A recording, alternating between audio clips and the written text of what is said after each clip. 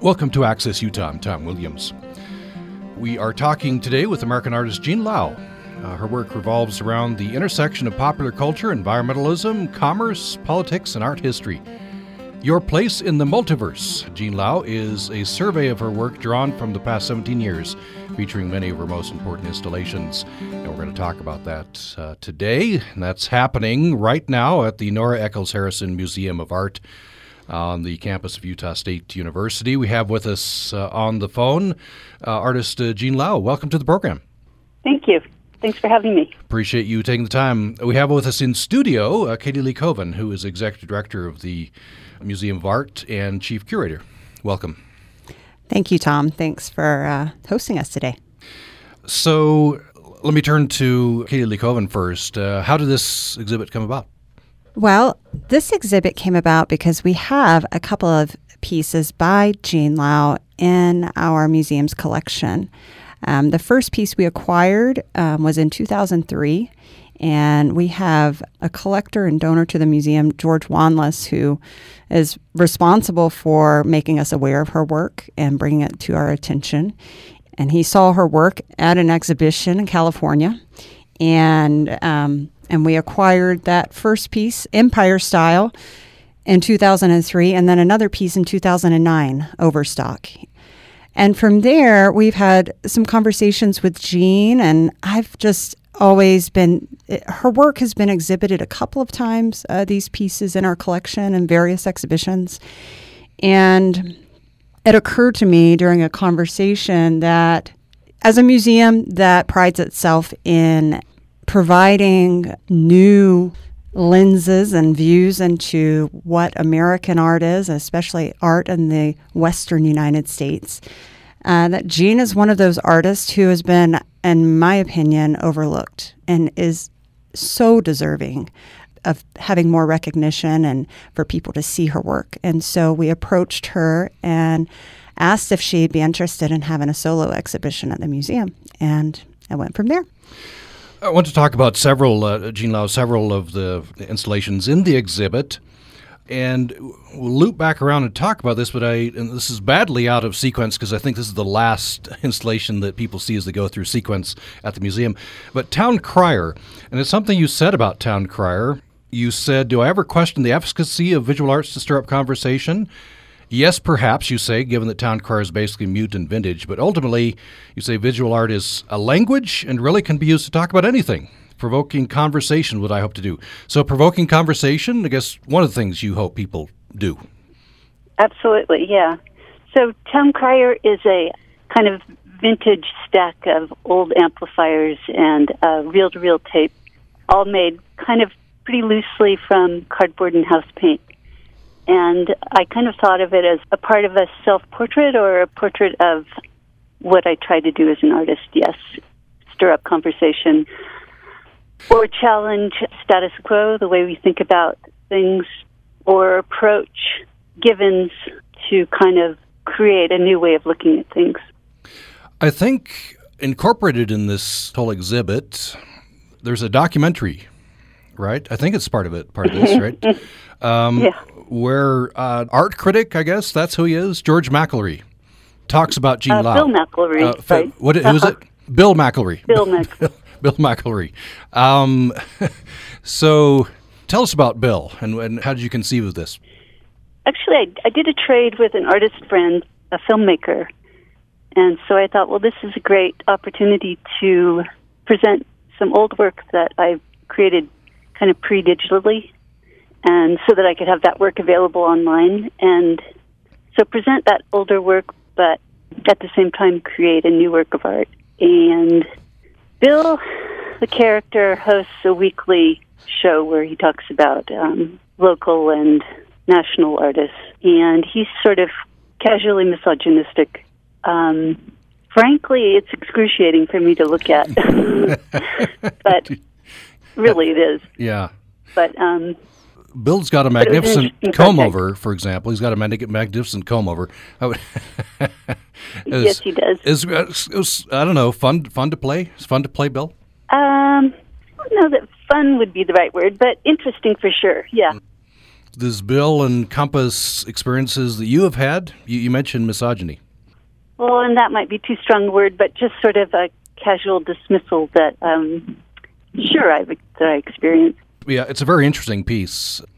I want to talk about, that'd be a good segue to talking about the piece called POW, capital P-O-W exclamation, right? So tell us, there are at least a couple of meanings of that, I think.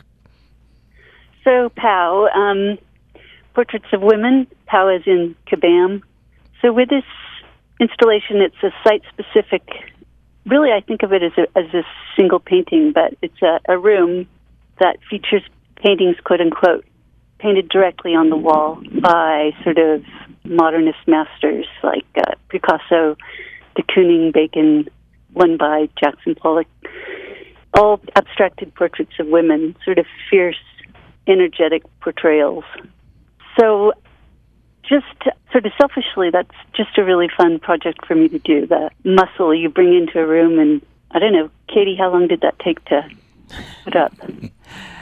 I don't recall. It seemed to go actually quite fast. But I want to actually, because we're on the radio, also describe a couple of other components to that room, which are Jean had some paint swatches. She had us paint specific rooms, this being one of them. So it's sort of a mauve pink, the whole room. And as she says, she literally painted these paintings directly on the wall.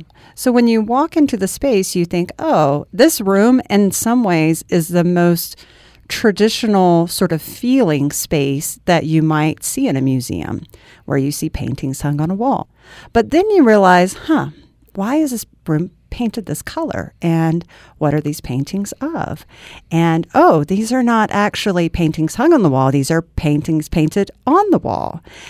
And then you look to the floor and in the corners and you see what appears to be a rug and a plant, which are both sculptural, pieces that Jean has already also created to create this installation.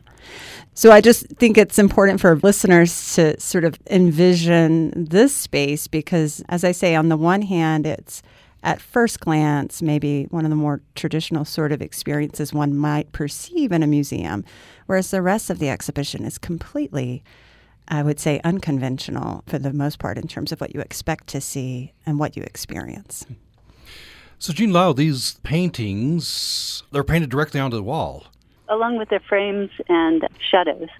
And presumably, once this exhibition is done, they'll be painted over, right? That's part of the pleasure of it for me, that they're ephemeral, and also that it's like the antithesis of those actual paintings, millions and millions or dollars worth of fine art. I mean the real ones, because I was quoting actual existing paintings, but in this case it's just poof, they're gone. So you're confirming, Katie, that this...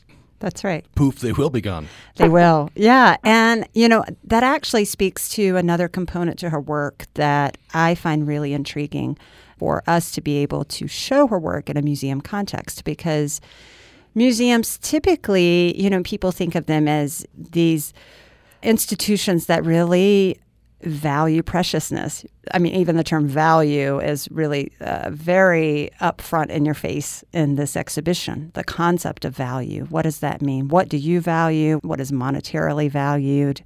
What is tangible versus not tangible? And so it really speaks to the core of her work, but also I love that it calls into question today, right, what a museum can do, right? Which I love to critique and consider, the possibilities of what a museum can do and in terms of what kind of art it can present. And if that means critiquing the sort of the notions of what we perceive a museum to be, I love that. I think that I welcome that. So, and I know we'll talk about some other pieces which will sort of reinforce what I'm saying here. Definitely. Yeah, that theme will continue, I'm sure. It's part of the exhibit, right? So, Jean Lowe, I want to quote you. And by the way, you did audio for these. The people going through will hear you yourself, right? Yeah. Yeah, so that's wonderful. So just quoting you, talking about these pieces that you painted on the wall, quotes of works by famous artists. You say, I specifically took works of art, sort of haggish depictions of women by quote-unquote heroic male artists. I started with the idea with the feeling that these were inherently misogynistic, but as I worked on the piece, I came to love these girls. Tell me about this. Well, maybe calling them girls is reinforcing that initial take. You're right, right. So in the act of really, really looking at these paintings in order to reproduce them just got me thinking about them differently, and as a viewer, just experiencing them kind of apart from their art history and seeing these crazy-looking faces and the strength and the energy, I just thought, wow, that's a really freeing, if you kind of drop the art history behind it, that's a really freeing way to depict a woman. Yeah, interesting. So it's several different levels there. Yeah, obviously critique, but maybe some appreciation there as well. Mm-hmm. This installation and others has a papier-mâché plant and has a rug. Can people stand on that? I mean, it's a work of art. Do people come and stand on that? Well, probably not in the museum context, but they can withstand. The floor-based rugs can withstand someone or people walking on them. And as a younger artist, I was really interested in that as a way of kind of, challenging how you experience fine art and like forcing the viewer into a real physical interaction with it. But I'll let Katie underline that you probably can't walk on stuff in the museum presentation. Yeah, we've had a few conversations, as one might imagine, because on the one hand, one of these rugs is part of our collection, the one in the Empire-style installation space. And, as stewards of art, we want to care for it and make sure it's taken care of in perpetuity. On the other hand, we also want to respect the artist's intention. And so we've had a number of conversations as staff on how to navigate that. And so what we've determined is we're adding some signage directly on the floor. And that's a bit of a compromise in and of itself, right? But I don't recall the language we're using on the floor, but something friendly to say this is art. And so that if someone were to step on it, they're hopefully aware of it. And of course, we have security guards and gallery attendants to let people know. If someone has high heels, I think we will certainly make sure they don't step on it.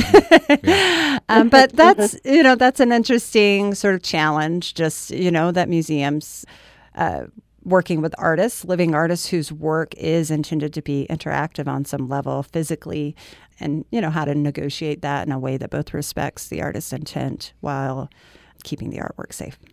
I had a rug in the kitchen of a place I lived in for years, and it held up really well, but it was quite telling because there was a worn path from the bedroom to the refrigerator. Right. Yes, you'd have those paths. You said earlier that this rug, I guess those like it, you're playing with the idea of fine art. Right. Well, decorative arts and fine art, I mean, what's the cutoff? What's the determining factor? So that's another thing I'm interested in questioning. That interest of hers in that arbitrary line, or that really doesn't exist very well when you play it out between decorative arts and fine arts sometimes, especially with her work, is really appropriate for our collection and what we're interested in. Because she speaks about this, she's very committed to the craft of her work, and she's utilizing paint as well as creating sculptural objects with papier-mâché, right? So paint is traditionally thought of as more of a, sort of high fine art sort of material and has some, some prestige and history that's different than, say, papier-mâché, right? Something that you might think of that kids use in a classroom to create, or home ec kind of materials to fabricate something. So juxtaposing the materials, even down to the material choices she's using, she is calling on us to consider these interesting questions about perception just purely based on material and the history in which those hold mentally for us and the way we perceive objects and art. You're listening to Access Utah. I'm Tom Williams, and we are talking with the American artist Jean Lowe. Her work revolves around the intersection of popular culture, environmentalism, commerce, politics, and art history. And Your Place in the Multiverse, Jean Lowe, is now showing at the Nora Eccles Harrison Museum of Art at USU. It's a survey of her work drawn from the past 17 years, featuring many of her most important installations. We're talking with Jean Lowe, and we're talking with Katie Lee Coven, Executive Director and Chief Curator of the Nora Eccles Harrison Museum of Art at Utah State University.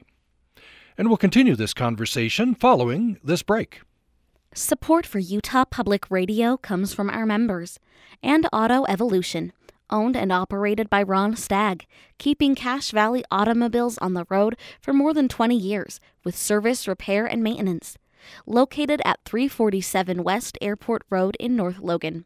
Information is available by calling 435-753-2521. Did you know that the words lesbian, gay, bisexual, and transgender are used very infrequently, if at all, in state social studies guidelines across the nation? The exclusion of LGBTQ individuals, issues, and social movements in social studies teaching guidelines has significant implications for students who identify as LGBTQ or other marginalized groups. Researchers in social studies education are working to create more inclusive standards to contribute to a learning atmosphere where all voices and perspectives are valued. Inclusive guidelines support curriculum and instruction that benefits students' physical, mental, and academic health.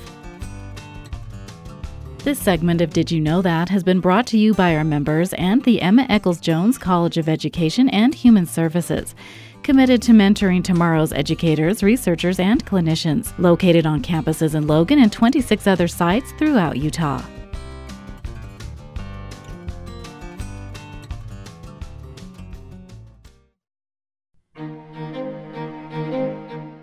You're listening to Access Utah. I'm Tom Williams. Glad you're with me today. I'm talking today with artist Jean Lowe and with Katie Lee Coven, Executive Director and Chief Curator of the Nora Eccles Harrison Museum of Art. There's an exhibition going on right now at the Nora Eccles Harrison Museum of Art at USU. It's called Your Place in the Multiverse, Jean Lowe. It's a survey of Jean Lowe's work drawn from the past 17 years, featuring many of her most important installations.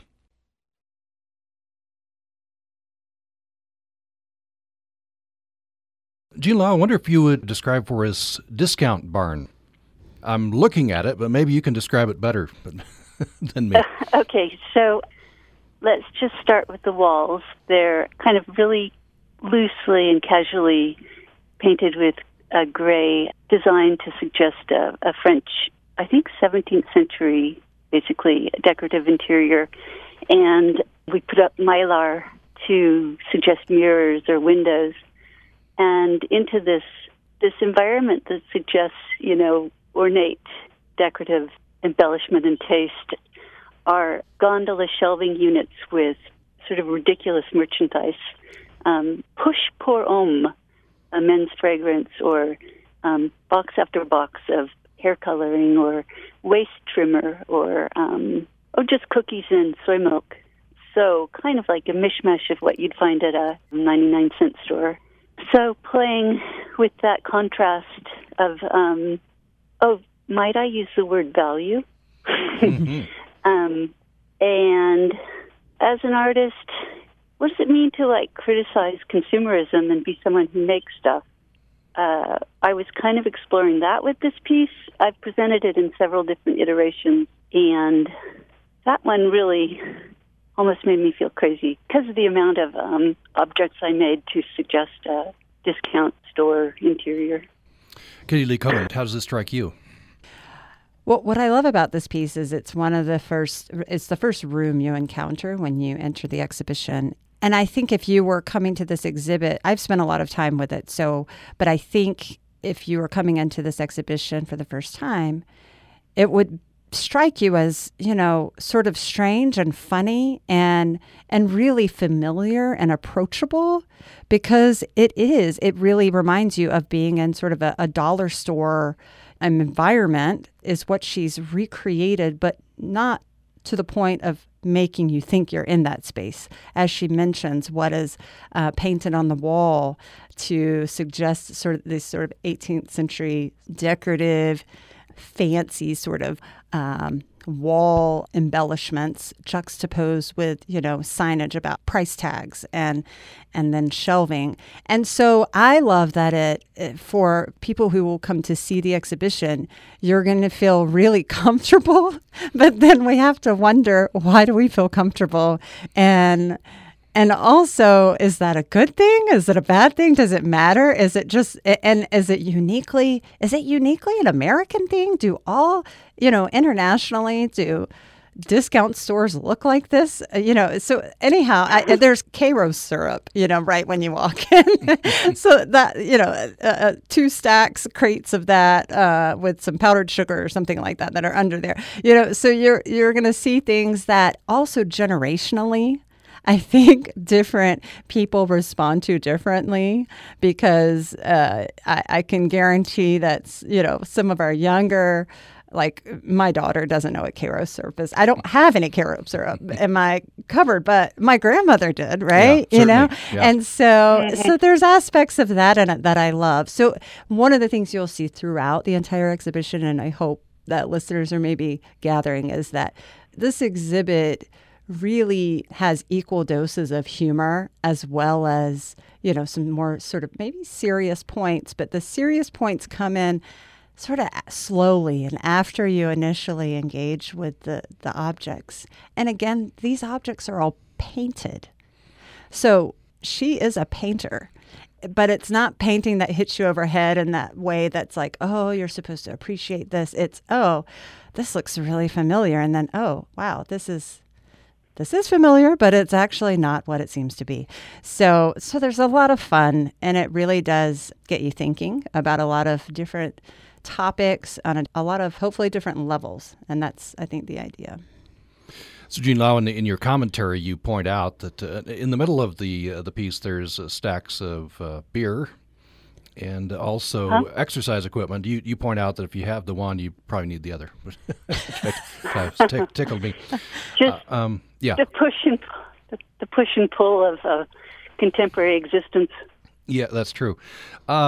I notice on the wall here you have your price markdowns, etc. We have a little, I don't know, commentary. It says trust and accountability, 70% off. Or confidence is contagious over a shelving unit of just nonsense, and the price reads like $1,900.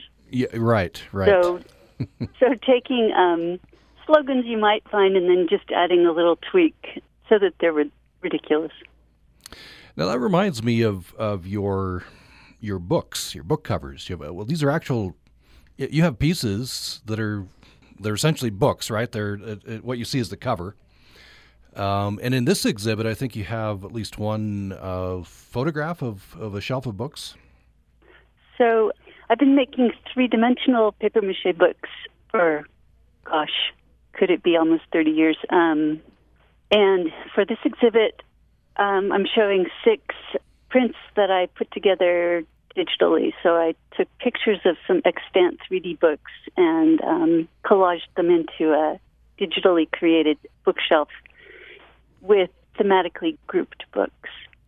And, so one shelf might be women's health and wellness or men's interest or, you get the drift. Yeah. And then the titles kind of ping-pong back and forth off of one another. Some are really just funny and some are, I think, heartbreaking if you think about it after the chuckle.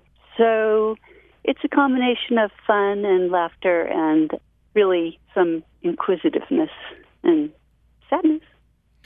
I want to mention a couple of titles. I think my favorite is Anxiety, the Unexploited Weight Loss Tool. Right. Is that you? Do you come up with these titles, or is these actual books? Just once in a blue moon, I use an actual book to keep the viewer unbalanced. So you see a book, and then I don't like it when you look at an artwork and you you get the strategy right away. So throw in a couple things to just make you lose your surety about how the thing is constructed or how the thinking is going. But mostly they're made up titles and paired with imagery that shoves the meaning of the title in an unexpected direction. There's another one here, a smiling couple, knowing when to correct him. That's no. I love these. Some of these really hit you, right? The title really is juxtaposed with the image. Right. I guess that's why I've stuck with doing the books for so long. There's a lot of pleasure and freedom in doing the text and image combination, and also with the 3D books. After doing like a large room scale installation, it's nice to do a piece that can just be held in your hand. I think you've done a lot of these. This is something you come back to, I think, right? The books. Mm-hmm. What is it about the books, do you think? Just the ability to playfully kind of dance in a circuitous way around topics that I'm concerned about or interested in. Kitty Lee Coven, what are your thoughts on the books? They surprise you because they, I don't know what the figure is exactly, but typically people's attention span is not held for very long, even in a museum context. So these works you approach, you think, oh, these are actually sort of the inverted sort of installation, if you will, from Discount Barn, in that they are not actual bookshelves, but they are rendered or photographed, if you will, sort of bookshelves of books that are then printed and mounted on a wall as a large panel, its own sort of installation. But the objects themselves are actually absent here. And so there's these sort of facsimiles of the originals that she created, right? And and these originals were, of course, her own creations. And even I love that also these the books themselves have been sold, I think, and collected. But in terms of the content, I laugh every time I walk over and start reading the titles and looking at the imagery. It honestly, if you just need a laugh, and Tom mentioned that he's looking at this work, and I just want to mention that on our website, it's artmuseum.usu.edu, we have both a virtual tour where you can walk around self-guided. There are these little circles on the floor, and you press those on with your mouse, and it takes you in front of these pieces of artwork. So you can truly experience the exhibit from anywhere. It's not the same as visiting in person. Of course, we want you to visit in person. But if you want to preview it, or if you live, further afield. And also, as Tom mentioned, there's an audio tour where Jean's speaking about the works. So you can pull up the audio tour and the virtual tour and have a really nice preview and experience of the work. But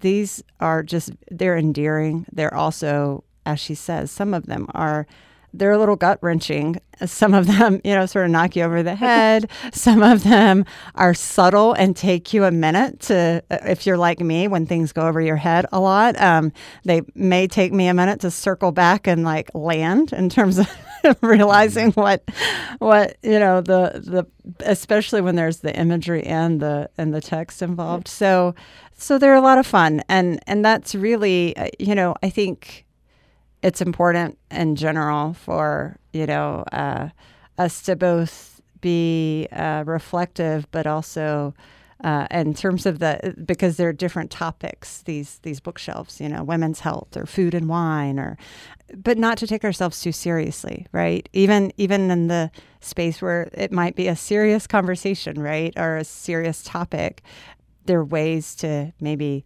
step back and think about that, and doesn't have to go straight to the sort of divisive or oppositional sort of position, but yet one of really, I think some of it's also about acceptance, awareness and acceptance of just things that are truly just sort of a reality, for better or worse, if you will. So I love all of that and all of those layers that you see in this work. But I guarantee you, if you look at these books, as with other parts of the exhibit, you will likely laugh out loud. Yeah, I certainly did, taking the virtual tour. So, Katie Lee Coven, first of all, tell us general hours for the museum, and this exhibit's up into December, I think. That's right, yeah. So the exhibit's on view through December 12th, so plenty of time to come and see it. Also on Saturday, September 18th, if you want to put this on your calendars, Jean will be visiting, and we will have a conversation with Jean at the Wanless Russell Performance Hall, and followed by a reception. So that, again, is September 18th. And museum hours, currently for summer hours, they may shift when we go into the fall semester here at Utah State, but they are Tuesday through Thursday, 10 to 5, Friday, 10 to 7, and so we stay open a little late on Fridays, so if you want to come by after work. And we're also open on Saturdays from 10 to 3. If you just joined us, we're talking with artist Jean Lowe. An exhibit of her work, Your Place in the Multiverse, is the exhibit that Katie Lee Coven was talking about. And Katie Lee Coven is with us. She is Executive Director and Chief Curator at the Nora Eccles Harrison Museum of Art. That's on the Utah State University campus. artmuseum.usu.edu, right? I think. That's correct. Katie Lee Coven, you can check out the virtual tour if you're not able to come to the museum. You're listening to Access Utah. We're going to take another break, and we'll be back with more following this. Did you know that 1 in 4 girls is sexually assaulted before age 18? That's an estimated 42 million women in the United States. Violence against women remains largely unreported due to the impunity, silence, stigma, and shame surrounding it. I'm Dr. Susan Manson, founding director of the Utah Women in Leadership Project. In our next episode, we'll talk about supporting survivors and ending violence against women. Listen August 2nd at utwomen.org. When I was a sophomore in high school, I accidentally signed up to be in Michaela Poole's newspaper and yearbook class. I immediately had no interest in taking the class and tried to transfer out of it, but got lost in the hallway on my way to the office because it was my first day in that building. Good thing for me. Throughout the year, Mrs. Poole helped me become involved in writing articles for the school newspaper. It was so much fun.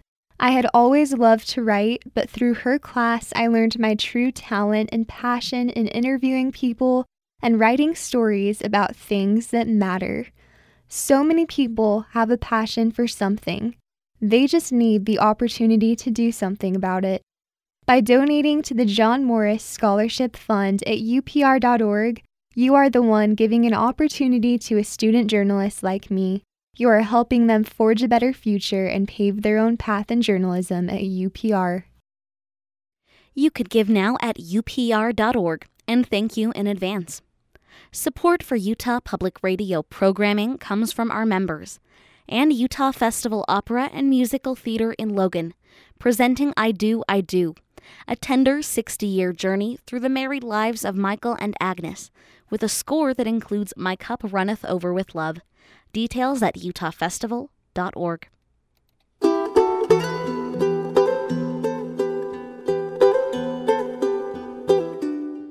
You're listening to Access Utah. I'm Tom Williams. Thank you so much for joining us today.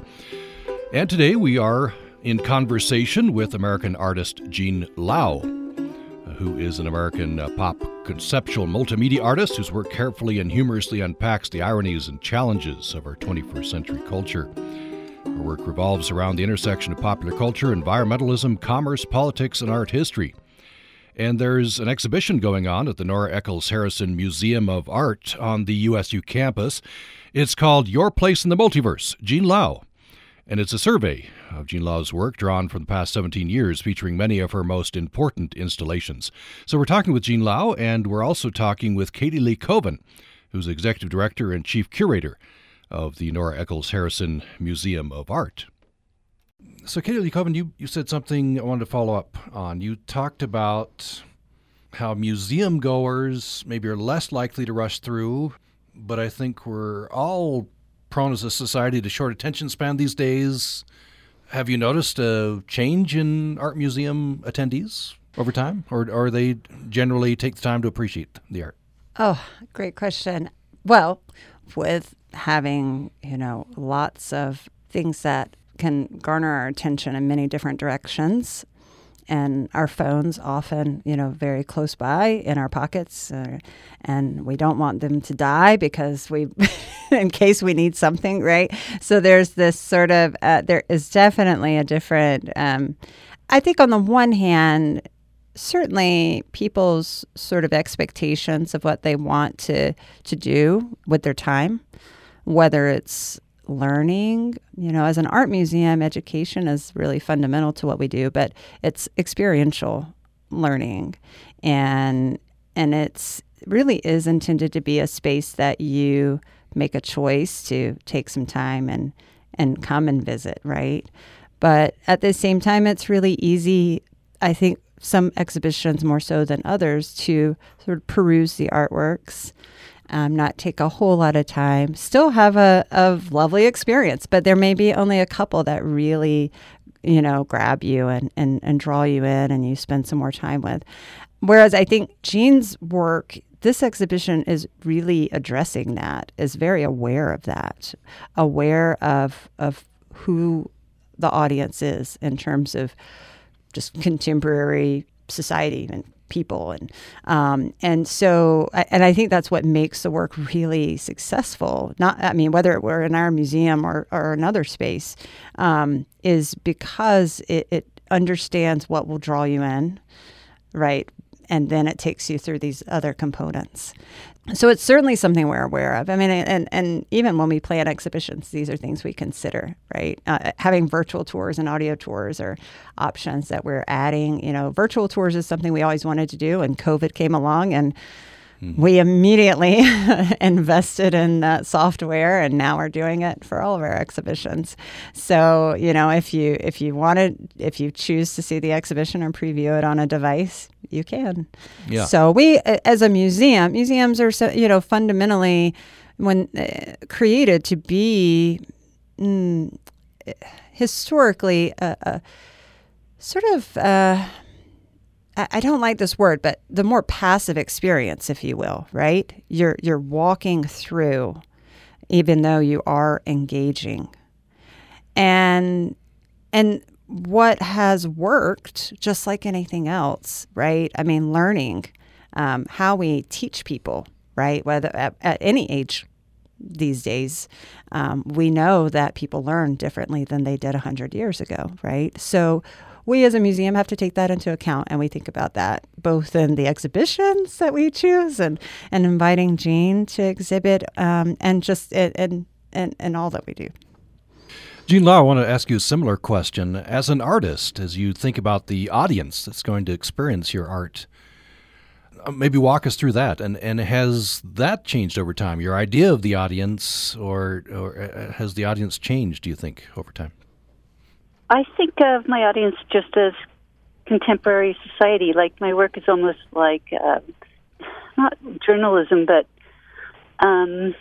so in thinking about my audience, I'm concerned with making the experience of the artwork a pleasure and fun and aesthetically, rich, yes, not precious. The craft, maybe at a distance, looks believable, even though it's these throwaway materials. But approaching, you see the obvious falseness of it. So it's a combination of really just looking at what's going on in the world and what's interesting to sort of try and talk about, and try to do so in a way that engages other people, any range of people, I would say.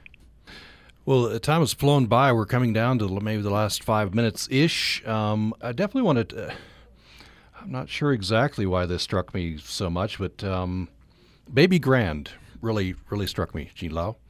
And it was probably, as Kaylee Coven is saying, I had one reaction initially, and then I had several other reactions in sequence, which is probably what you're going for, Jean Lowe. So describe this for us, Baby Grand. I went to my dealer, Mark Quint, here in La Jolla, and I said, "Hey, Mark, how about if I make a Baby Grand piano that functions as a cooler?" He's like, "Okay."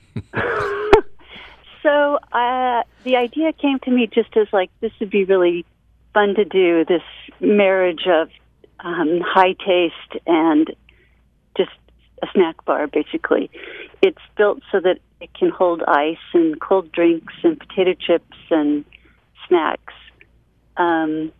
So at first glance, it represents a kind of stature, and then it's a snack bar, and then it's literally giving the viewer a treat. So an interest in doing something funny, doing something generous, again, playing with notions of taste and hierarchy. And this is funny, I went to a piano store before I started building it to take some pictures, and I'm there at the piano store under the piano taking pictures, and the salesman came up and he's like, "What are you doing?" And it was exactly what I built. I pictured it in my mind's eye. It's, a baby grand with like a tree plant next to it. And my husband's like, "Why are you making a plant?" And when I got to the piano store, indeed, there was a tree plant next to it. So you made a tree plant? Yeah. Yeah. Paper mache. Yeah. Yeah. It's a very nice baby grand. The lid is raised, and where you'd look in and see the cords, various snacks, and it's cooler. Anyway, Katie Lee Coven. And just so that listeners know, you can take a snack from the baby grand. Yeah, there's some signage there. So there's some Cheetos and Doritos, and one of my favorite moments since this exhibition has opened, some visitors, some folks I know who had come to see the exhibition for the first time, I walk up to the museum and they're sitting outside at a table enjoying their snacks, having just taken them from the baby grand piano and loved the exhibition. And they're having, a Diet Coke and a bag of chips. And so, consumerism is, of course, a layer throughout this exhibition that's component. And truly, if you are actively decide to take a bag of chips, you are signing off to your participation as a consumer, a full-on consumer in this exhibition. So if you come by and you're hungry, or you're hungry and just remember, hey, there's snacks in the museum, and that gets you over to see the exhibition, that's fine too. Yeah, very good. We just have 3 or 4 minutes left. Katie Lee Coven, any other piece or installation that you would like to mention here? I think really I just want to invite people to come and give this exhibition some time and enjoy it. It's really it's a treat. It really is something that I think for every age group you're going to see something different. There are these shows or these movies, they make that are really for kids, but they insert all of these things for adults, and so the adults can enjoy it too. I feel like this is probably the opposite, where it's more for adults, but there's tons of stuff that every time kids come in, I can assure you the baby grand piano is a hot item and wanting to get some treats. The discount barn, they don't know what to do with, because they're like, wait, I know this, but wait a minute, why? I don't, And so anyhow, it's an exhibition that everyone can enjoy, and I would just encourage people to come and see it. And just a reminder too that our exhibitions, our museum admission is free, and we have free parking, and we try to make things really accessible for everyone. Yeah. Well, Jean Lowe, here at the end, anything else you'd like to say about the exhibit? Just that it was a real pleasure to have the opportunity to put this work up. So thank you, Katie. You're welcome. Thank you, Tom, for doing this chat. Well, my pleasure. Very interesting. Encourage people to go. It's Your Place in the Multiverse, an exhibit of some of the work of Jean Lowe, American artist. And that's at the Nora Eccles Harrison Museum of Art on the USU campus, and running into December, right? That's right, December 12th. We've had with us the artist Jean Lowe on the telephone. Thank you so much for joining us. What a treat. Thank you. And in studio, Katie Lee Coven with the Nora Eccles Harrison Museum of Art. Thank you for coming in. Thank you. Thank you for sharing this with your listeners. And thanks, everyone, for listening to Access Utah.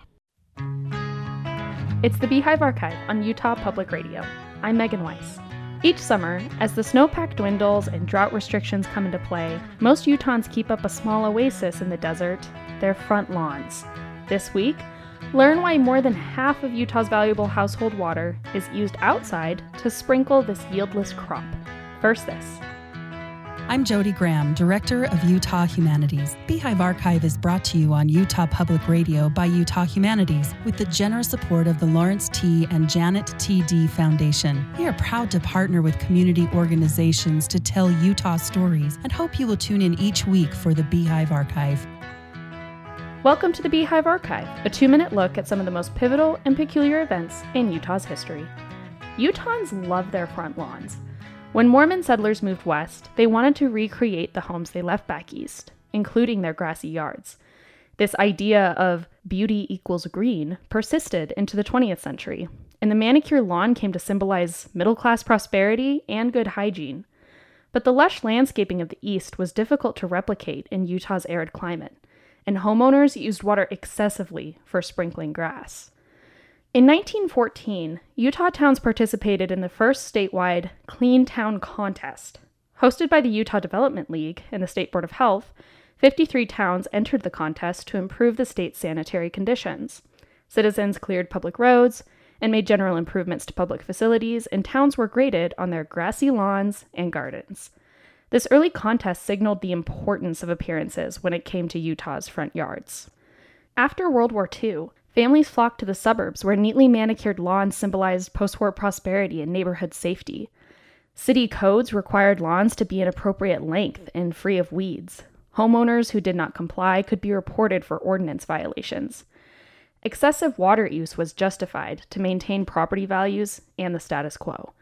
City councils struggled to accommodate the demand for yard water through years of drought, and counties imposed watering hours to help curb usage, but community attitudes toward lawns continued to take priority over water conservation.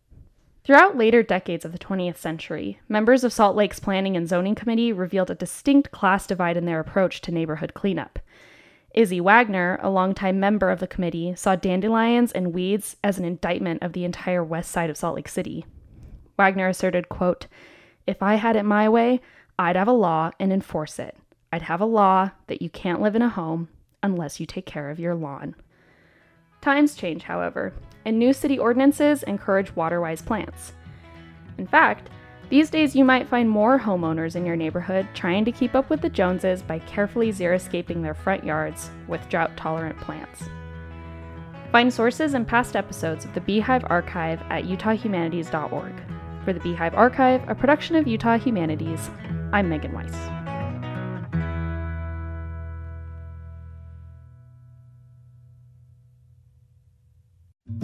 Next up, it's Bread and Butter, a culinary chronicle with Jen Ashton and Lael Gilbert.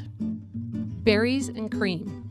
So, in my view, berries and cream are the perfect combination, the best food couple. They're just two words that are lovely on their own, but they're taken to another level when they're paired with each other. Berries, how would you describe how berries taste? I would say tart, acidic, fresh. Fresh, yeah, tangy. And cream? Rich, smooth. Perfect. Sweet, and this being a sweet cream. So after enjoying a berries and cream original, I got to thinking about other famous food couples. Those foods that fit so well together, it just rolls off the tongue. Let's try it. I'll start and you finish. Let's see if we come up with similar combinations. All right, let's give it a go. Spaghetti and meatballs. How about salt and... Ooh, I'm not sure if you're going for pepper or lime, but I'll take either. Well, lime. I want to come to your house and eat. That sounds pretty good. Are we having some carne asada? No. How about meat and... potatoes. I'm from Idaho, so that's a natural. But some foods are not in exclusive relationships. So, like, what comes to mind when I say potatoes and... Okay, let's think about this one. Potatoes and gravy? Yeah. Okay. I mean, that comes to my mind as well. Potatoes, they have a few relationships out there, so... They're a great base. They are, and of course, they go with... made a lot of different ways as well. Okay, here's a good one. The kids will get this. Peanut butter and... jelly, and hopefully grape jelly, because that really is the best one. Oh, really? Oh, yeah. We're going to have another discussion another day. I'm a berry girl. So I wonder how peanut butter and jelly started. I looked into it. The earliest published recipe for peanut butter and jelly sandwich appeared in Boston Cooking School magazine in 1901. It was a book by Julia Davis Chandler. So about the 119th anniversary of peanut butter and jelly sandwiches. Oh, that calls for a celebration of some sort, doesn't it? Sounds like a PB&J. How about milk and cookies, bacon and eggs, burgers and fries? Yeah, that was what came to my mind as well. Of course, there's other breakfast foods like pancakes and syrup. And for those of you hailing from across the pond, fish and chips. All right, so then I think we did pretty well. Yeah, we came up with similar bad. answers. Then there's the weird food couples. You know, those ones that you wouldn't have put together, but they work. So I have a couple ideas. If you have some that you enjoy, love to hear them. But have you ever seen people have fries that they dip in their shake? I've heard of that. I ever tried it? I think I'd be a fan. No. I did. I'd say it was okay. I don't know. But to each his own. To each his own. I'm not one to criticize. Exactly. The textures didn't quite meld to me as much as maybe the sweet with the salty nice, you know. But do your kids dip pizza in ranch? They do. That's a habit they learned at school. Yes, I think that's ranch where is ubiquitous. It's like water in elementary schools. At our house, whenever we have pizza, we always have salad as well. I think it's just that feeling of, okay, they're going to get some nutrition, balance in here. And so at our house, salad has become known as the annoying cousin to pizza. How about you? Are there any other weird food couples? Well, I don't know that these are weird, but some of my favorite combinations in the world are, everyone loves chocolate, of course, but then you add orange to that. Ooh. Chocolate and orange is one of the most bewitching combinations that I know of. It's something about the acidity of the orange with that creaminess of the chocolate, and they're both so sweet, and it's delightful. I think cheese can be a really interesting thing to try and pair things with. It's just the contrast with maybe apples or pears that can make it really interesting to your mouth. That may be why some people have actually apple pie with cheese. Right. Or a fruit plate that has cheeses and fruits. Yeah. Well, whether you're an established couple or it's young love, food is meant to be fun. So get creative, try new pairings, as long as you promise never to make green Jell-O with grated carrots again. Agreed. This is Jen Ashton and Lael Gilbert for another food couple, bread and butter.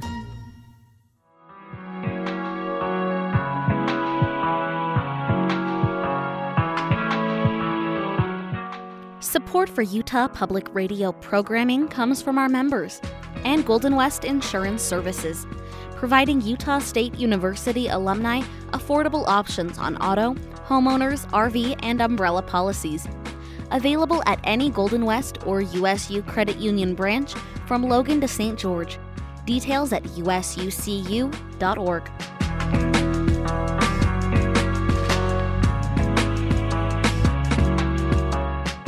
Utah Public Radio is a statewide service of Utah State University and the College of Humanities and Social Sciences. KUSR Logan, KUSK Vernal, KUSL Richfield, KUST Moab, KCEU Price, KUSU FM Logan. Also heard at upr.org.